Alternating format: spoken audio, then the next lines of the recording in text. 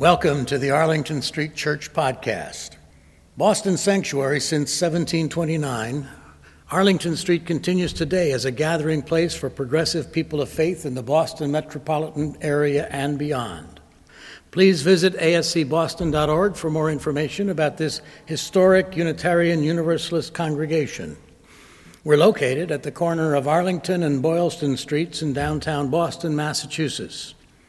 Arlington Street Church, gathered in love and service for justice and peace.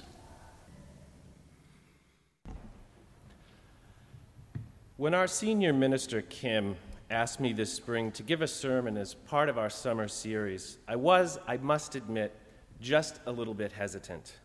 As a layperson, I wondered, what do I have to say that would be of interest to the congregants of Arlington Street Church? Nevertheless, sensing a challenge, I accepted. The theme for the summer series, Kim later told me, was take up the song. My inner voice whispered, take up the song? Take up the song? What the hell is that supposed to mean? When I asked for an explanation, Kim said something along the lines of, well, explain how you personally live out the principles of Unitarian Universalism. Or tell us what caused you to become a Unitarian Universalist. You know, take up the song.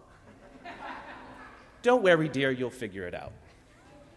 After much thought, what I did figure out, and what I have to share with you, is that for me, one of the most important aspects of becoming a member of the Unitarian Universalist community is having the courage to allow myself to be known to you. After all, how can I consider myself to be a member if I simply hide in your shadows? I decided I really had to put myself out there and step out of my comfort zone. So here I am. Each week, I'm challenged, intrigued, and even enlightened as I listen to Kim's sermons. Kim has the ability not only to trek up the mountain, which is her spiritual journey, but rather to sprint up and back each week, showing the way to the rest of us who struggle along our various paths. As for me, I often feel that rather than trekking up the mountain, I simply walk around the bottom of it in circles, finding myself back in the same place where I started. But every once in a while, I look around and I realize I'm a little higher up on the slope and can see things from a slightly different perspective, like right now. Let me tell you, things look a little different from up here than where I usually sit in the back pew. Like many of you, I was not raised Unitarian Universalist. My earliest years of education were at the Jewish Community Center. That's the JCC to you Jews out there. And no, my parents are not Jewish, they're Catholic. My name is John Markham O'Connor, and I'm here to share a bit of my story and my beliefs so that you can get to know me a little bit better and hopefully take something positive away from the experience. Okay, so what was I going to the JCC for? Well, a lot of my parents' friends were Jewish, and they had a great preschool program with the added benefit of summer camp. So for a couple of my early years of school and summers, I learned all about Moses, the evil Pharaoh, and the parting of the Red Sea. All great stories. As a child, it all seemed a-okay to me. I got all the Jewish holidays off, and my parents kept me home for the Christian ones. Well, this little arrangement did not last. Somehow it was just a bit odd that the son of a politically active attorney in a very conservative Catholic Milltown was going to JCC. So my parents enrolled me in the Catholic school system, and I went to Holy Family Elementary School, run by the Sisters of the Presentation of the Blessed Virgin Mary. I still remember my first day of parochial school.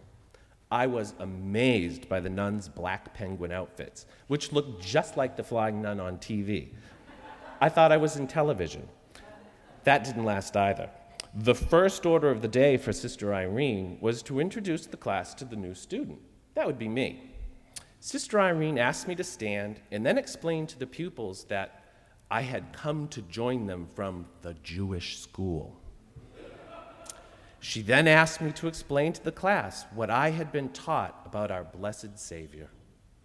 Pausing for a moment, I asked, "Sister, do you mean Moses?"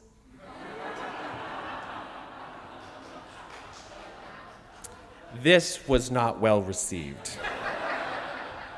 Sister Irene said, "John, I want you to stand in the back of the room with your face to the wall until you have a better answer." Undaunted, I was inquisitive in religion class throughout grade school, asking such questions as, "Sister, yes, John, if Jesus had a brother James, does that mean that God was his father too? No? Then did Mary have more than one husband?" As you can imagine, I never got a satisfactory answer to any of these questions. I remember well when I stopped asking questions and simply tuned out altogether. My freshman year at St. Bernard Central Catholic High School, run by the very same sisters of the Presentation of the Blessed Virgin Mary, I asked Sister Winifred, who had my father when he was in 6th grade, if God was on the side of the Christians, why did he allow the Romans to burn us like tiki torches at the emperor's villa parties? Why didn't he strike them down? Well, Sister Winifred's response was simple. "John, God allowed this to happen so that the Romans could build their empire in the roads upon which the message of our Lord Jesus Christ, our Savior, would later travel throughout the world." She clearly believed this to be true, and I could see that her faith was a great comfort to her, but I was having nothing to do with it. And then there was Father Bob. Me and the rest of the guys weren't so keen on what Father Bob termed naked therapy sessions. Father Bob's theory was that if you were naked before God and his priest, you couldn't hide anything. Just goes to show you some theories are better than others. Was my Catholic schooling a horror show? Did it scar me for life? No, not at all. The education was exceptional. Church, with its many rituals, was interesting.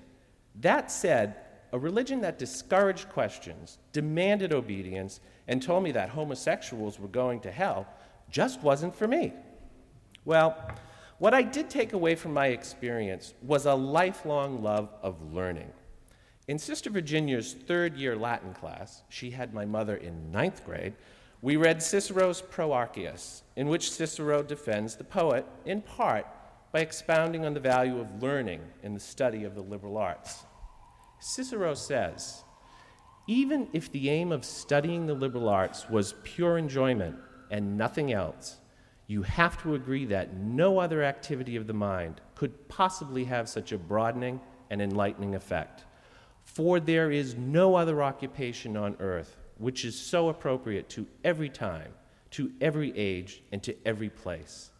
Reading stimulates the young and diverts the old, increases one's satisfaction when things are going well, and when they are going badly, provides refuge and solace. It is a delight at home. It can fit in well with public life. Throughout the night, on journeys, out in the country, studying is a companion which never lets me down." This is and has been a guiding principle of my life. So off I went to my college with Cicero as my guide. I majored in ancient Greek, Latin, and French. I lived and studied in France for a year. I even did a work-study program in a marine biology lab in the Virgin Islands. I studied Chinese in China, but that's a whole nother story. And then it was off to law school and the practice of law. As my father would say, I lived the life of Riley. I was never too sure exactly who Riley was, but I will tell you there haven't been too many experiences or opportunities that I've said no to. I met my partner David, who has managed to put up with me now for these past 19 years. How he's managed to do that, I'll never know. Then, at the age of 34, I left the practice of law, the family business, and decided I would go into real estate. Later, I wanted to learn the piano. I've never been afraid of a challenge, and I've never stopped studying. Thank you, Cicero. But, getting back to religion, today's topic. From freshman year in high school until I came to Arlington Street Church in my 30s, religion played no role in my life whatsoever.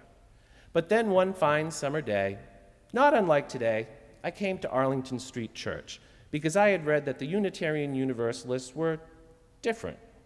Well, that's putting it mildly. For those of you who are visiting, who are not familiar with Unitarian Universalism, let me draw a parallel for you. Churches can be likened to clothing stores. If you go to Brooks Brothers, for example, a competent salesman will size you up, select a suit, shirt, and a matching tie. A traditional, pleasant, non-threatening experience, just like many churches out there. Then, on the other end of the spectrum is Filene's Basement.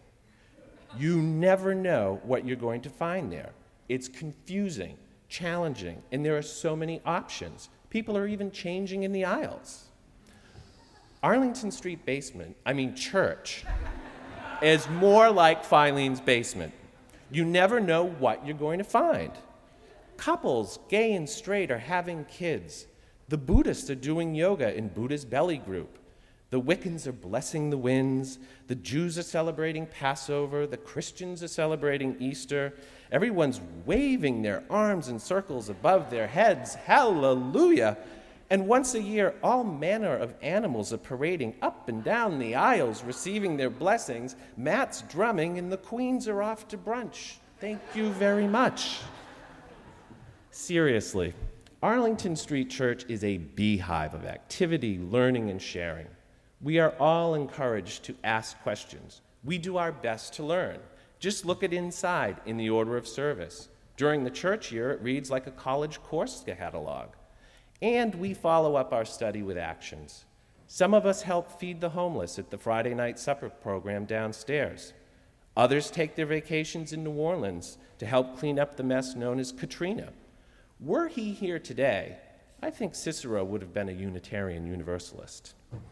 At Arlington Street Church, we are each encouraged to become a more whole, spiritual, truthful, and courageous person. Whatever the form of your own spiritual practice, whatever questions you may have to ask, there is someone here who's interested in listening to you and learning from you. We are, as Unitarian Universalists, eager to know you. My spiritual companions. I love when Kim does that. Have courage. Let yourselves be known. Speak your truths in love and help one another. Tell us your stories. We are eager to know you. Here at Arlington Street Church, you can find love, kinship, and support. Before I end my sermon with its very simple message of let yourself be known, I'll play a little something for you on the piano in the spirit of this summer's theme. You know, take up the song. I have no idea how it will turn out. I'm a total amateur. But in the spirit of stepping out of my comfort zone and sharing with you, I'll play Bach's aria from the Goldberg Variations. Any strange notes you might hear would be mine, not Bach's. I'll be right back.